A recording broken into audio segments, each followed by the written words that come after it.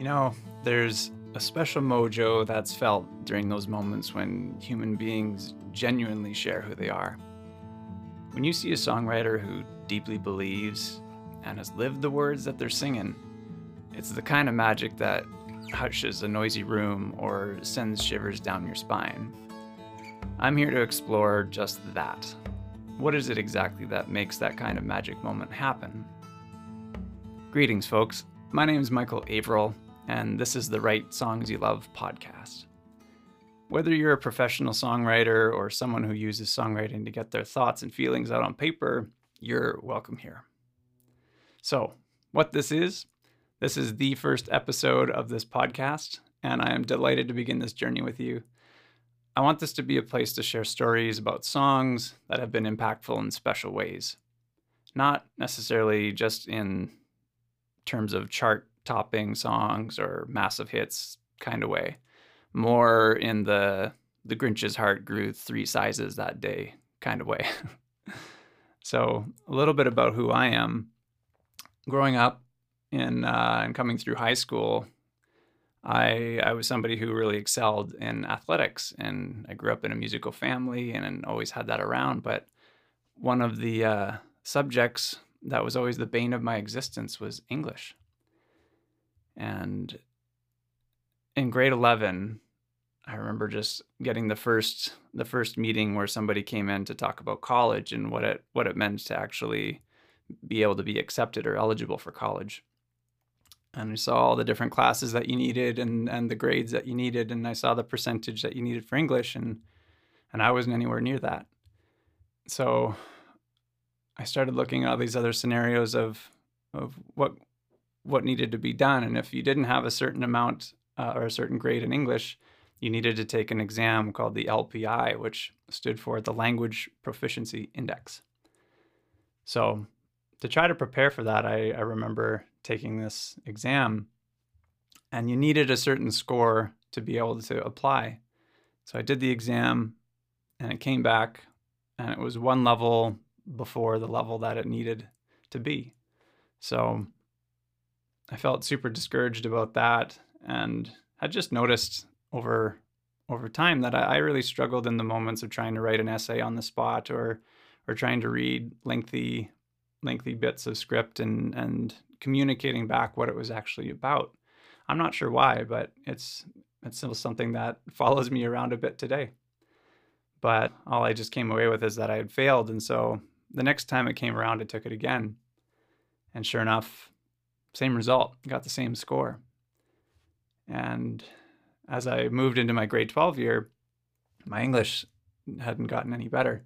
And I was starting to panic a little bit about, like, what am I going to do if I actually can't achieve that passing grade, or I can't pass this other test. And then comes along the career, prediction exam that when you fill it out, it tells you what you're likely to be. So I do this exam, and right at number 1, it tells me I'm going to be a dolphin trainer. And so with the mixture of how many times I'd failed this other test and the low English mark, I realized, I'm like, well, maybe I'm not meant to speak to humans.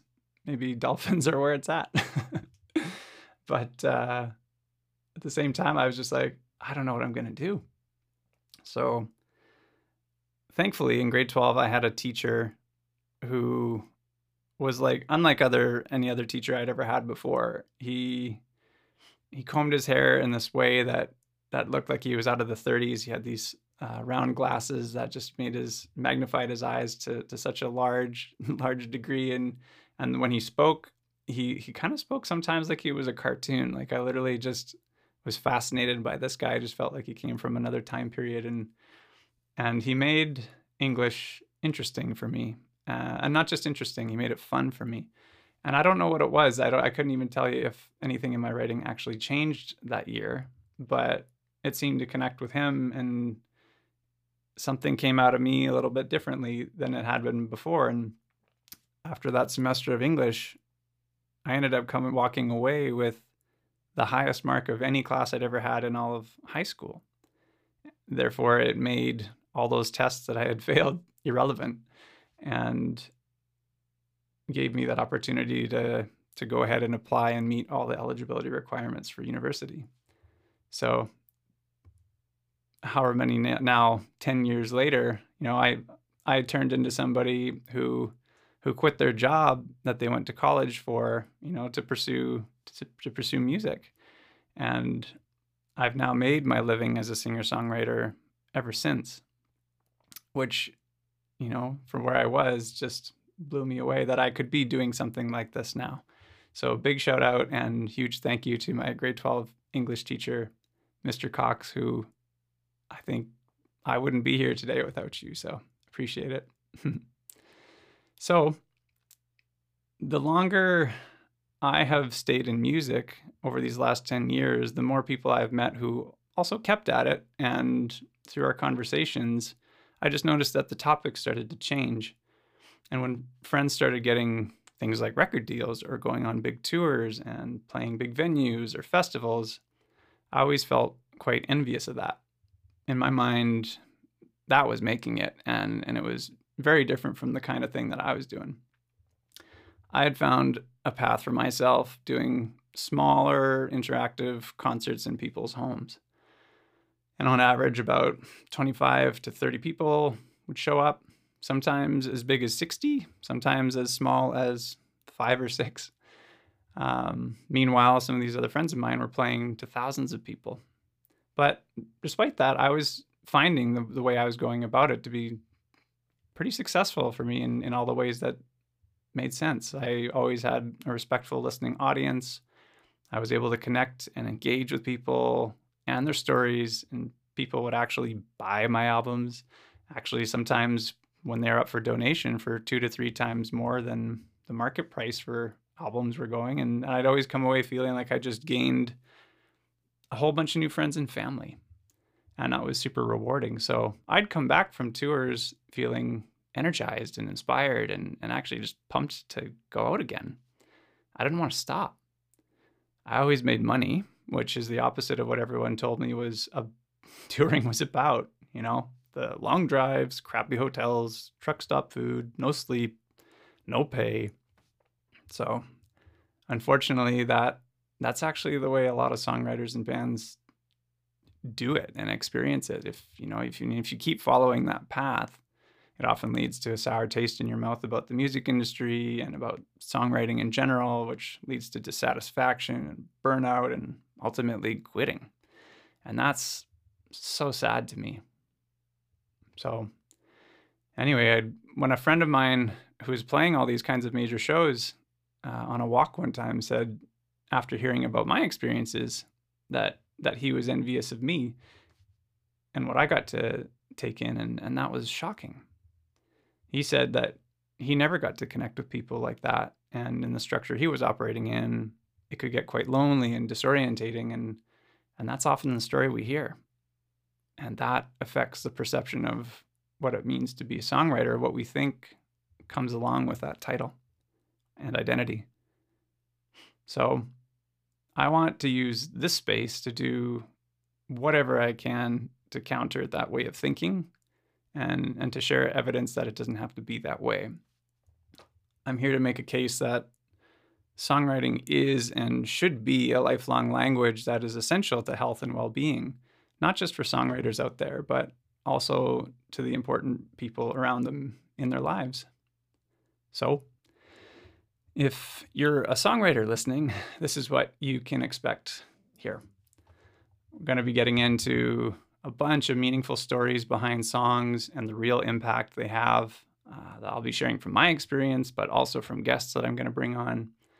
You're going to get encouragement, exercises, tips, tricks, challenges for anyone who wants to try them out and see how they work for your writing. I've been running songwriting workshops over the last decade and have discussed over 2,000 songs of participants. So there's lots that I've learned from those interactions and working through those there to share those lessons with you. And I'm actually going to bring some of those songwriters on here to share their stories, and they're going to knock your socks off. So one other cool thing that is particularly special to this very day is it's the 10th anniversary from the very first workshop that I ever ran back in 2011 called the One Song Challenge, and this is something I still run to this day. And I couldn't be more thankful to have these workshops in my life. They've just been a constant source of connection and community and inspiration and accountability. Just having a deadline to write songs in a group is a magical, magical thing. I've come to learn that. I don't know if I would do anything else without these kinds of deadlines or if I would ever accomplish anything. So anyway, I'm hoping the time that you spend here helps with fine-tuning your inner creative compass and helps you become more clear on why you write songs, because I think that's just so important. There's always a way to put your special fingerprint on your songs, and that's what makes the process enjoyable and meaningful for everybody involved. So I just want to say a big thank you for taking the time to check this out. I'm really thrilled to be on this new journey with you, and I'm going to leave you with one of the most meaningful and important songs that I've ever had the honor of being a part of, and I'll share the story behind it on the next episode with you. So I'll catch you next time. Thanks a lot. There are stories that you hear about that break your beating heart, that hit you like a freight train, leave you blown apart inside.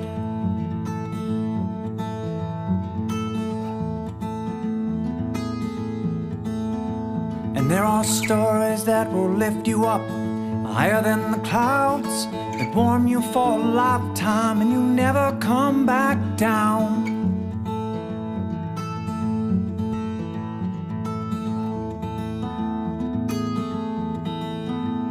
Well, I know both sides of the coin, the shiny and the dirt. I know how good love feels and also how it hurts. I felt the breath of pressure breathing down my naked back, and sweet relief of sunshine pushing through the cracks. I got 100 million questions about the way the world works. There's 200 million answers that I'll never understand. One thing that I've come to know is that things will always change. And while I got this chance, I want to take the time to say thank you. Thank you for the strength I couldn't find. Thank you. Thank you for the peace I feel inside. Thank you. Thank you for the kindness in your words, your gentle helping hand. I've never known a better friend. Thank you. Thank you for your thoughts and open ears. Thank you. Thank you. You've always been there through the years. Thank you. Thank you for the kindness in your words, standing by my side. I hope you know how much you changed my life.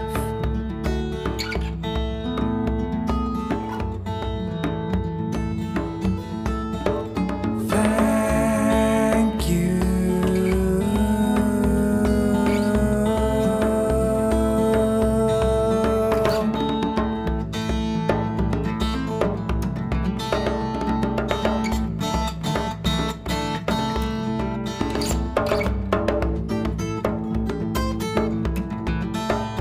Well, there's one thing that I've come to know is we'll all be gone someday. And while I got this chance, I want to take the time to say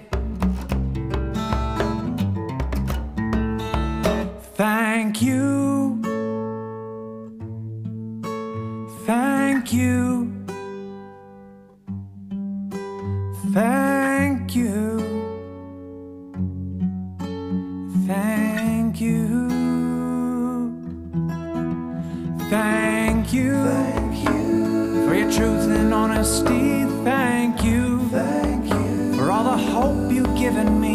Thank you. Thank you for the kindness in your heart, for giving me a chance and taking time to understand. Thank you. Thank you for your love and open arms. Thank you. Thank you just for being who you are. Thank you. Thank you the kindness in your soul, the comfort in your eyes. I hope you know how much you changed my life.